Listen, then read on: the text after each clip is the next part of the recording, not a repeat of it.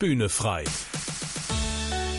Der Podcast von ERF Pop mit Tabita Bühne. Ich glaube, man kann ganz viele Fehler machen auf der Suche. Und ich glaube aber auch, dass man fast immer Fehler macht, die einen oder die anderen. Ich glaube einfach, weil man sich selbst nicht kennt. Und wenn man sich selbst nicht kennt, ist es sehr schwer zu lieben. Nichts sonst wird in Liedern so oft besungen. In so gut wie jedem literarischen Werk spielt es zumindest eine Rolle. Oft dreht sich aber auch alles darum. Filme, Theaterstücke, Musicals, auch dort geht es meist nur um das Thema Nummer 1 des menschlichen Lebens, die Liebe. Und sogar im Buch der Bücher, der Bibel, ist ein Buch nur ihr gewidmet, das Hohelied Salomos. Ja, und der Apostel Paulus wusste über sie zu sagen: Nun aber bleiben Glaube, Hoffnung, Liebe, diese drei, aber die Liebe ist die größte unter ihnen. Da liegt es natürlich nahe, dass wir uns in Bühne frei mit dem Thema Liebe beschäftigen, und zwar mit der sehr konkreten Frage: Wie finde ich die Liebe meines Lebens? Dazu begrüßen Sie, wie immer, Tabita Bühne und Horst Gretschi. Hallo. Ja, Tabita, die Liebe des Lebens finden. Du bist glücklich verheiratet. Dann hat das ja für dich schon mal geklappt. Wie weit war denn dein Weg dahin? Sehr weit, meine Herren. Also ich habe viel erlebt auf diesem Weg und hätte auch zeitweise nicht gedacht, dass ich jemals heirate und überhaupt irgendwann mal eine Ehe führen kann. Also ich habe ehrlich gesagt sehr spät angefangen, mich für Jungs zu interessieren. Und mein erster Freund, das war ein Fußballer, der hatte das mit der Treue nicht so genau genommen, und das war jetzt auch nicht von langer Dauer und schon eine schmerzhafte Erfahrung, aber das war dann nicht so wild. Ich habe mich dann mit Mitte 20 total verliebt und war mir sicher, das ist der Mann meiner Träume, der war perfekt. Also wir haben uns beim Triathlon kennengelernt und der war auch Christ und der sah super aus und war intelligent, und ich war mir echt sicher, das ist ein Match aus dem Himmel, das wird für immer halten und wird ganz toll. Und wir waren 5 Jahre zusammen und es war irgendwann tatsächlich die schrecklichste und schmerzhafteste Phase meines Lebens. Also ich habe nach diesen 5 Jahren, wo es dann zu Ende geht, echt gedacht, ich werde nie wieder lieben können. Und ich war 30, auch in so einem Alter, wo eigentlich schon viele meiner Freunde verheiratet waren, und ich dachte echt, es ist alles vorbei. Also ich habe dann tatsächlich 3 Jahre lang wirklich gar kein Date gehabt. Ich bin Männern aus dem Weg gegangen und war sicher, dass ich weder liebenswert bin noch lieben kann und dass Männer nur, ich sag's mal, Schweine sind und untreu, und war sehr, sehr, sehr, sehr verletzt und bitter, und ich hätte nicht gedacht, dass ich mal die große Liebe nochmal finde, und kann da auch nur sagen, das war ein sehr langer und sehr, sehr harter Weg, ja. Mhm. Wie ist das denn bei dir? Du bist ja auch schon glücklich verheiratet und schon ziemlich lange, im Gegensatz zu mir. Ja, tatsächlich schon mehr als 25 Jahre sind wir inzwischen verheiratet. Ja, wie war das bei mir? Ganz interessanterweise war das so, dass meine Frau war tatsächlich auch meine erste Freundin gewesen und auch die erste große Liebe meines Lebens. Das muss man einfach so sagen.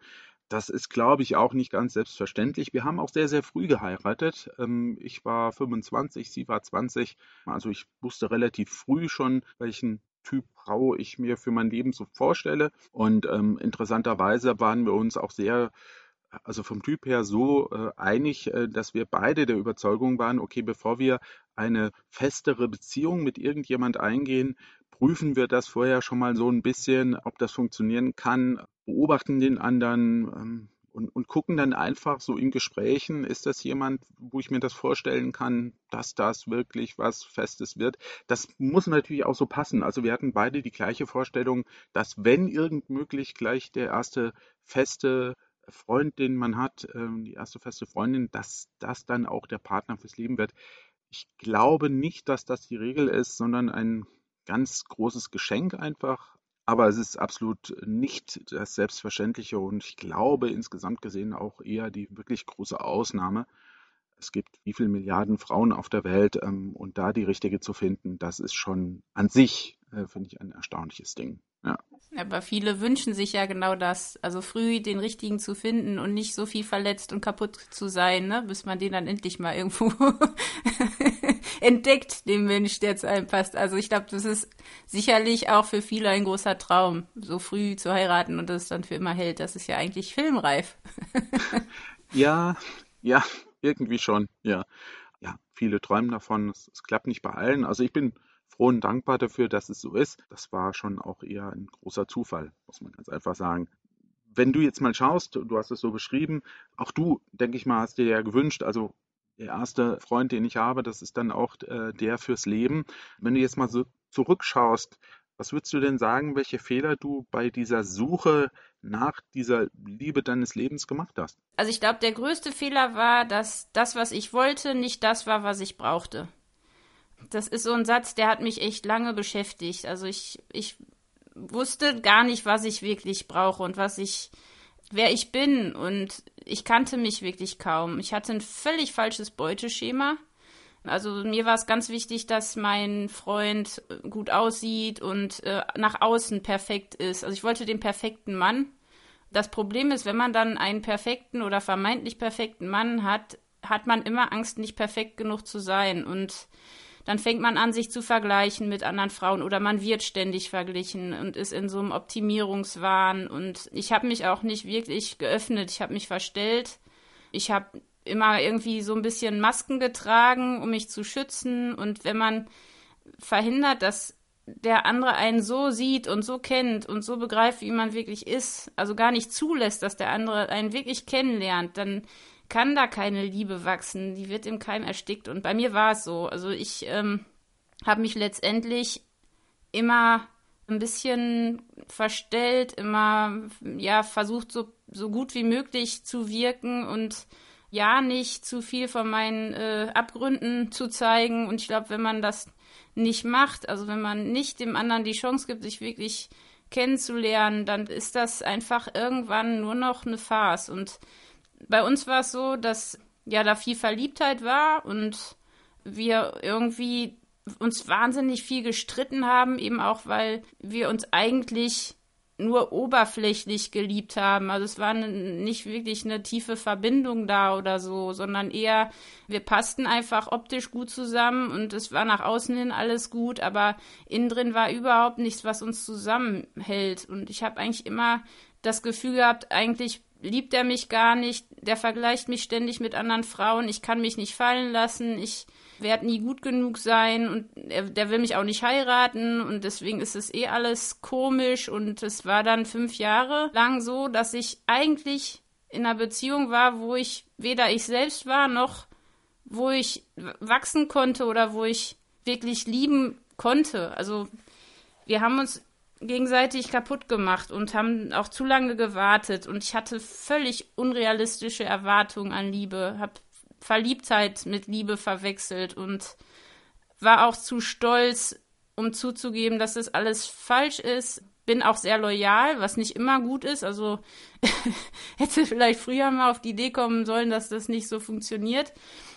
Ja, also ich glaube, ich habe so ziemlich alles falsch gemacht, was man falsch machen kann und habe dann, als es zu Ende ging, halt erst gemerkt, wie sehr ich mich damit kaputt gemacht habe und wie viele Wunden da entstanden sind und wie zerbrochen ich am Ende war und wie leer und wie einsam. Und ich habe tatsächlich dann wochenlang eigentlich, ich weiß gar nicht, ich hab irgendwie existiert, aber ich war eigentlich gar nicht mehr da. Und das hat auch 3 Jahre gedauert, mich davon in irgendeiner Weise zu erholen. Sind das denn, wenn du jetzt mal so schaust, auch generelle Fehler, die Menschen auf der Suche nach der großen Liebe machen?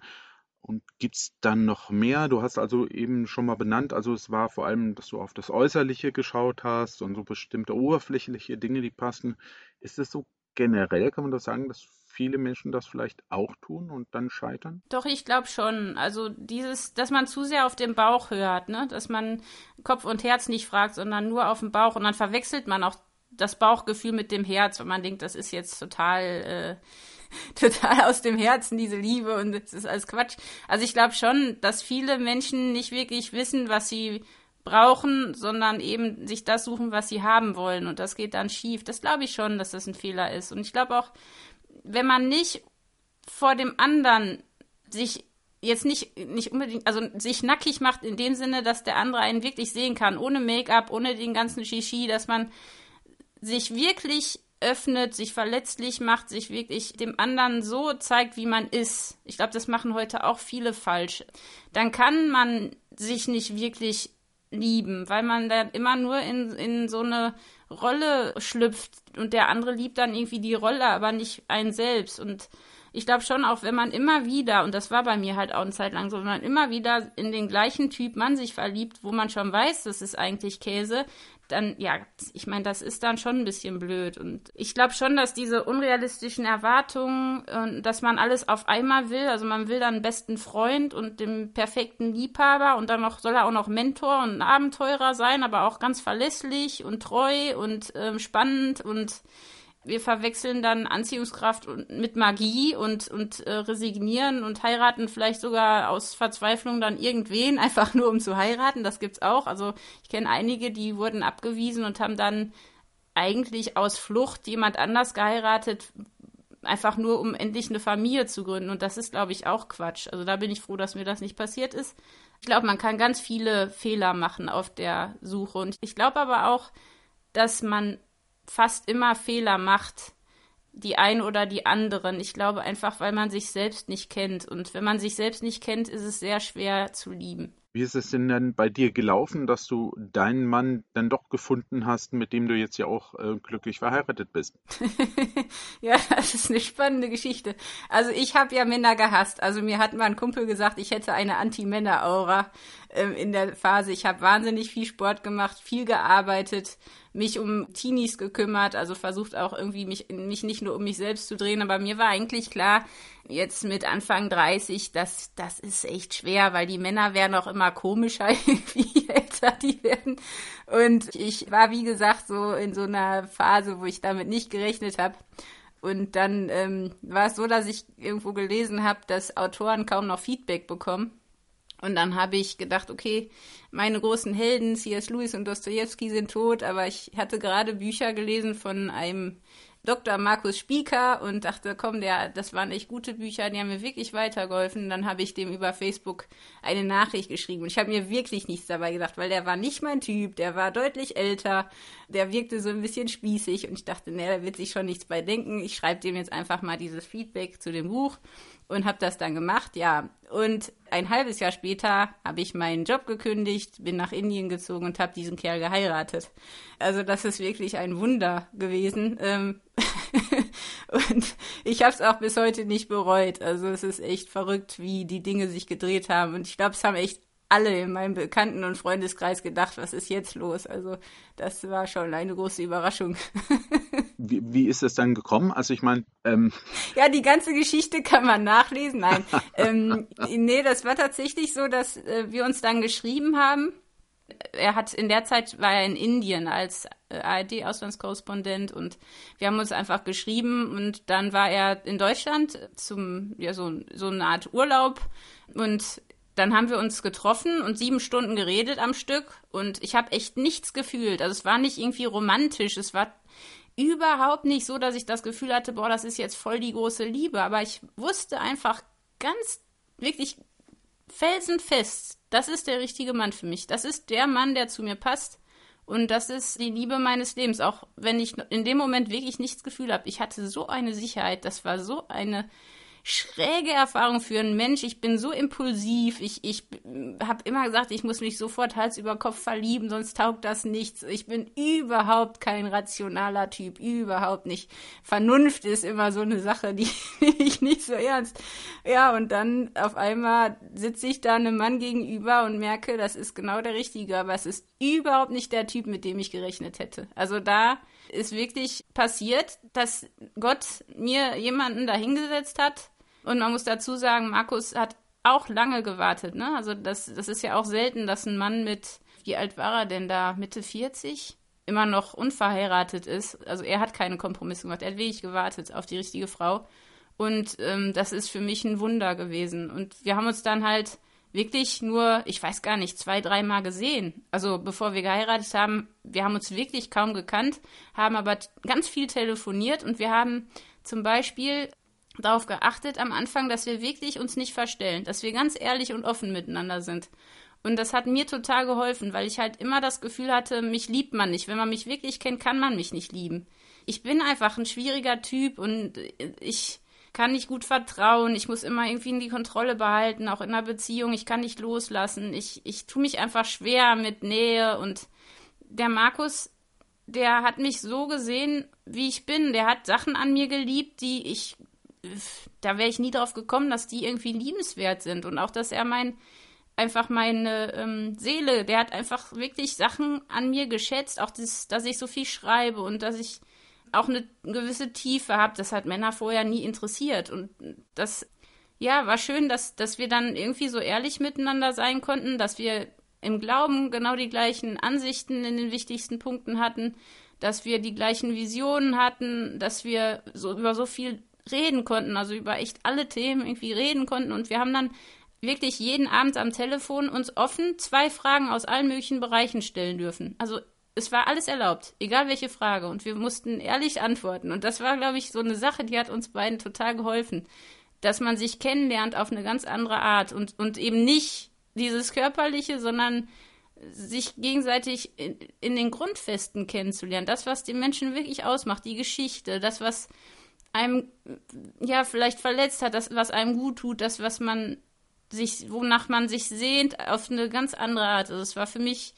komplett neu und eine ganz, ganz andere Art, Liebe zu lernen. Also dieses Spiel mit den Fragen kann ich nur empfehlen. Das ist echt gut.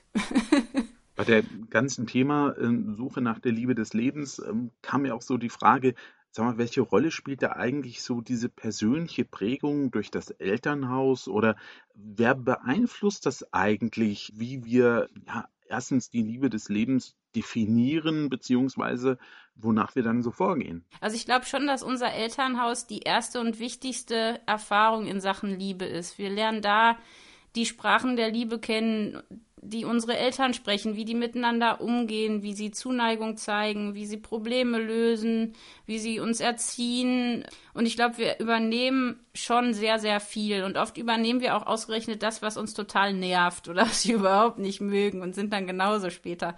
Also ich glaube schon, dass bei mir zumindest meine Eltern mich extrem geprägt haben, gerade was das Thema Treue betrifft. Die haben vor uns Kindern nie gestritten. Das heißt, ich kannte das nicht, wie das ist, wenn man sich so richtig die Rübe einhaut. Habe das dann auch schmerzhaft lernen müssen, wie das dann läuft. Und ich glaube schon, dass die Eltern einen sehr, sehr prägen. Aber das heißt nicht, dass man keine Liebe leben kann, wenn man das nicht hatte. Also ich kenne wirklich Paare, die hatten ganz furchtbare Eltern, also was die Ehe betrifft, und führen heute eine sehr glückliche Beziehung. Und ich kenne auch Leute aus ganz tollen Familien mit super Eltern und die hatten mich total gern und das ist die totale Katastrophe. Also ich glaube, das ist kein Freifahrtschein. Ich glaube schon, dass wir lernen, wie man eben Konflikte löst oder auch nicht löst, wie man sich Liebe zeigt oder eben auch Hass oder Wut oder Ärger. Ich glaube, wir nehmen da sehr viel mit und das prägt uns. Ich glaube, das Problem ist nicht die Prägung, sondern dass wir uns dessen nicht bewusst sind. Also ich wusste zum Beispiel nicht, welche Muster ich übernommen habe. Ich bin zum Beispiel echt gut darin, nonverbal zu bestrafen. Das kann ich richtig gut. Ich glaube, da gibt es einige Frauen, die können das extrem gut. Ich kann das auch.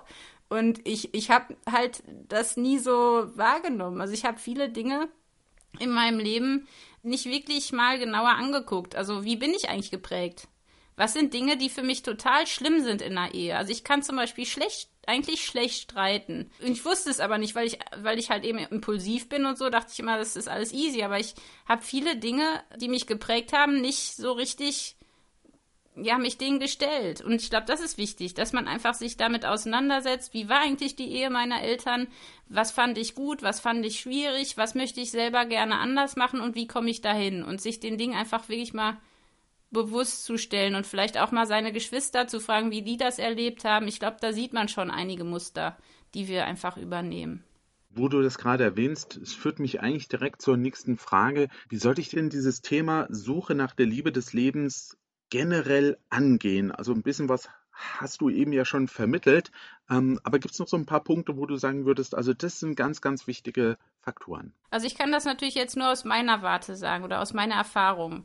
Also zuerst würde ich sagen, warte und hab Geduld. Also bloß nicht zu schnell irgendwas machen, nur damit du nicht alleine bist. Ich kenne viele junge Leute, die wollen einfach nicht allein sein und man ist ja auch mehr wert, wenn man einen Partner hat, so nach außen hin. Das ist Quatsch. Also bleib lieber alleine, als mit dem falschen Menschen zusammen zu sein. Das ist der erste Tipp. Dann, es gibt keinen perfekten Partner, das musste ich lernen. Also das kann man nicht erwarten, dass es irgendwo jemanden gibt, der gar keine Fehler hat. Wir haben auch Fehler. Dann war eine Sache, die ich schmerzhaft lernen musste, zu lernen, dass ich nicht erwarten kann, dass mich jemand anders glücklich macht. Also ich glaube, wir müssen erst lernen, mit uns selbst klarzukommen und mit unseren Mitmenschen gut umzugehen, bevor wir überhaupt irgendeinen Bund eingehen. Also das ist ganz, ganz wichtig. Dann verstell dich nicht. Das macht nur unglücklich. Also guck, dass der andere dich wirklich so sieht, wie du bist und nicht irgendeine Version von dir, die du gerne wärst. Dann, glaube ich, ist es gut, mit Menschen zu sprechen, die einen gut kennen. Die können einem manchmal ganz gut sagen, was wirklich zu einem passt und was vielleicht hilfreich wäre und was nicht und was ausgleichend ist und was einfach gut wäre. Dann, glaube ich, ist es wichtig, aus den Fehlern zu lernen, also nicht die Sachen immer wieder zu wiederholen und immer wieder die in dieselben Fettnäpfchen und in dieselben Muster reinzutrampeln und das Beuteschema irgendwann zu wechseln. Es hört sich jetzt ein bisschen komisch an, aber ich glaube wirklich, dass es da manche gibt, die sich unnötig selbst immer wieder den falschen Mann oder die falsche Frau an Land ziehen. Sich von Altlasten zu lösen, also auch eben diesen alten Glaubenssätzen und Mustern zu stellen. Bei mir war es eben dieses, man kann mich nicht lieben und ich bin verkorkst und ich werde eh nie gut genug sein, dass man diese Sätze gar nicht mehr denkt, dass man die wirklich ersetzt. Das ist auch ein Weg, den man, glaube ich, gehen muss. Und ich glaube, zu lernen, zu kommunizieren. Ich weiß nicht, wie das bei euch in der Ehe ist, aber ich glaube, das ist ganz, ganz wichtig. Also, dass man die Unterschiede von Männern und Frauen kennt und dass man nicht erwartet, dass der andere hell sehen kann. Das können weder Männer noch Frauen, sondern dass man lernt, wirklich sich auszudrücken, das, was man fühlt, das, was man denkt, ohne den anderen zu verletzen. Also wirklich Kommunikation lernen. Das kann man auch im Freundeskreis oder in der Familie. Und ich glaube, wirklich zu gucken, sind die Werte des anderen die gleichen wie meine. Also für mich weiß ich jetzt, es gibt Dinge, da muss es passen, da darf ich keine Kompromisse machen. Das ist bei mir gerade eben die Werte und auch die Glaubenspfeiler, die waren extrem wichtig. Sonst wird das ein Krampf. Und ich würde mich fernhalten von Tinder und Co. Also diesen ganzen Quatsch. Für mich hat das nichts mit Liebe zu tun. Es mag wohl Leute geben, die irgendwie da ihren Partner finden. Das habe ich auch schon gesehen, dass es das gibt, aber auch dieser neue Trend, Apokalypsen oder wie das heißt, wo man irgendwie so nach dem Motto, die Welt geht eh bald unter, jetzt treffe ich mich mit irgendwem und dann wird das ganz intensiv und toll. Das ist, glaube ich, alles irgendwie eine Flucht. Also ich glaube, wir müssen lernen, alleine zu sein. Wir müssen lernen, uns selbst kennenzulernen, zu wissen, was wir wirklich brauchen und wer wir wirklich sind. Und dann sind wir auch bereit für den richtigen Partner. Und manchmal dauert das. Und manchmal muss man auch warten und gleichzeitig aktiv sein. Also nicht einfach gucken, dass irgendwann irgendwer vom Himmel fällt, sondern man sollte schon irgendwo dahin gehen, wo vielleicht Menschen sind, die ähnliche Interessen haben oder ähnlichen Ansatz zum Leben oder so. Also ich würde jetzt nicht dauernd Party machen und hoffen, dass da ein ganz toller, charakterstarker Kerl da um die Ecke kommt. Ist vielleicht ein Widerspruch, das könnte man auf jeden Fall so sehen, ja.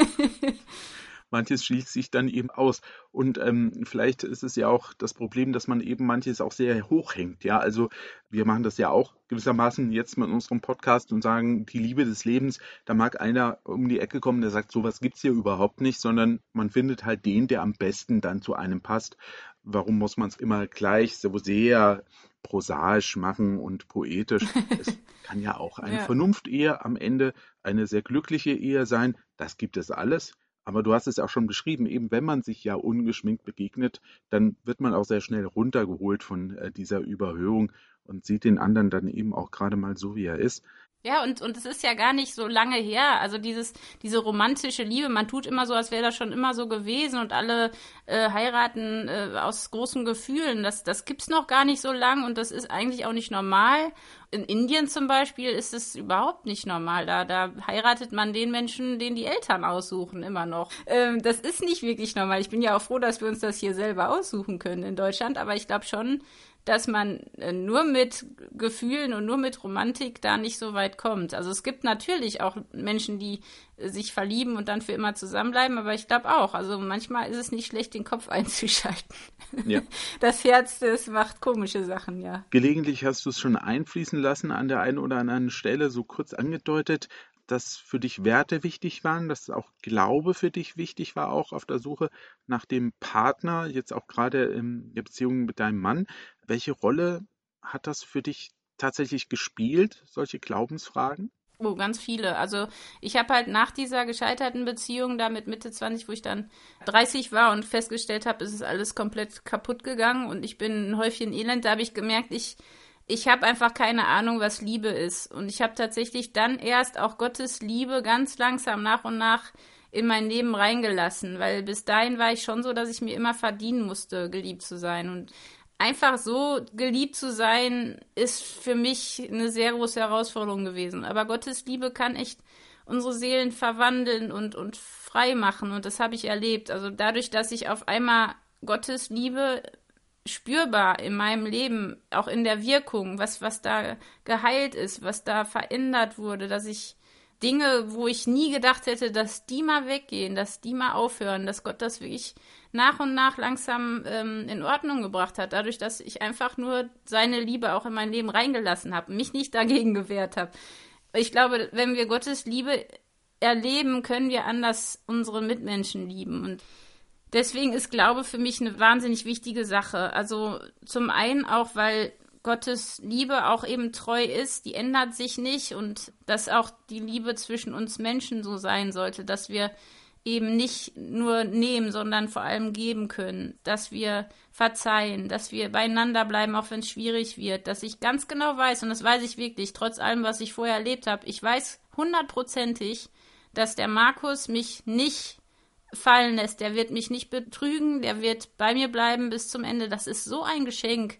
Und das wüsste ich aber nicht, wenn wir nicht beide an diesen gleichen Gott glauben würden, der versprochen hat bis ans Ende der Tage, dass er uns festhält, dass er uns hilft und dieses Versprechen, das wir uns gegeben haben, dass das auch wirklich zählt. Und die Werte, die wir haben, die teilen wir und das macht es halt viel leichter, weil das einfach eine ganz andere Basis ist, auf der man steht. Und wir beide wissen, wir müssen immer wieder Dinge in Ordnung bringen. Wir müssen immer wieder auch vor Gott auch die Dinge bekennen, die falsch gelaufen sind. Aber er gibt uns auch immer wieder die Kraft und er hat wirklich diese wahnsinnige Kraft, Dinge zu heilen.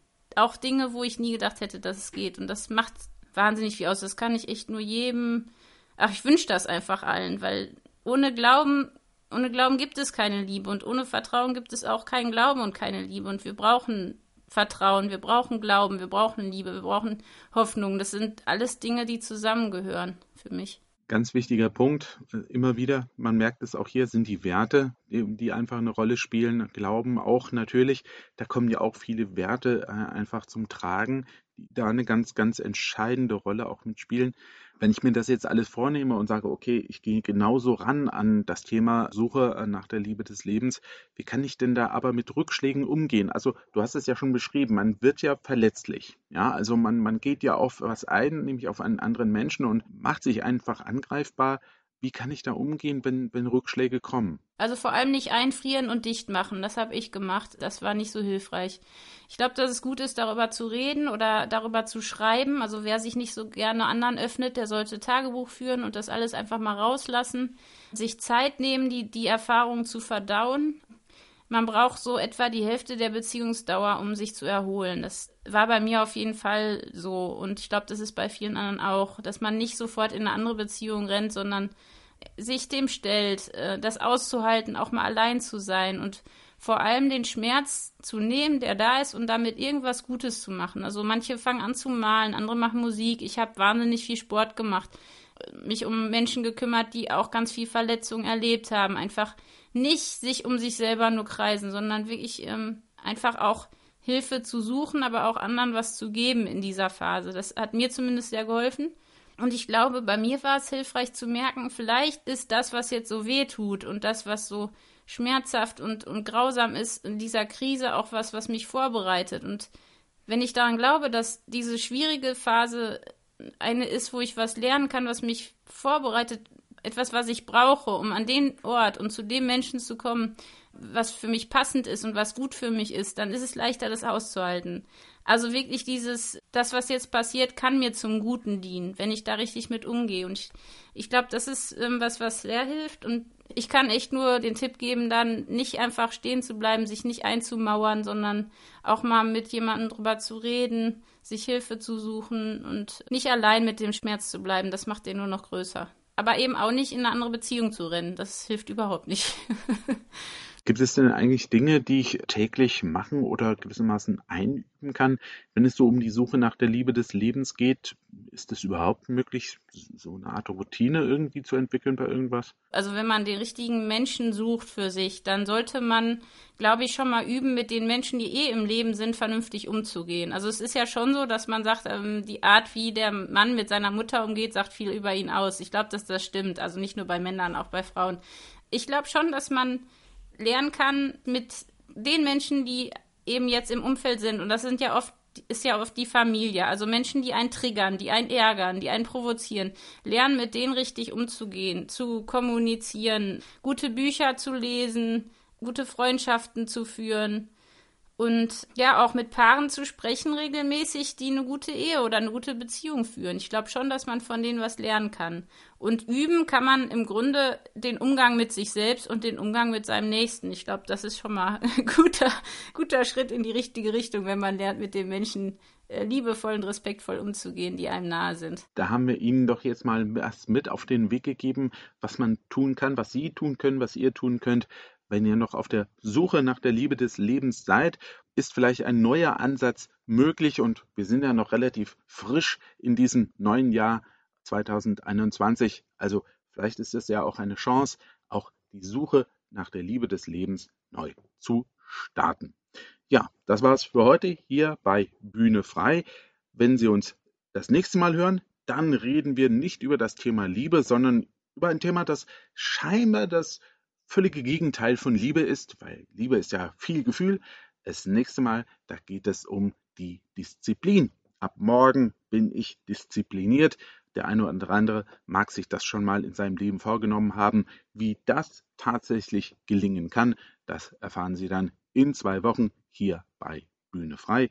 Bis dahin verabschieden sich wie immer Tabita Bühne und Horst Gretschi. Ja, bis zum nächsten Mal. Ich freue mich schon. Bühne frei. Der Podcast von ERF Pop mit Tabita Bühne. Mehr Infos und Podcasts gibt's auf www.erfpop.de.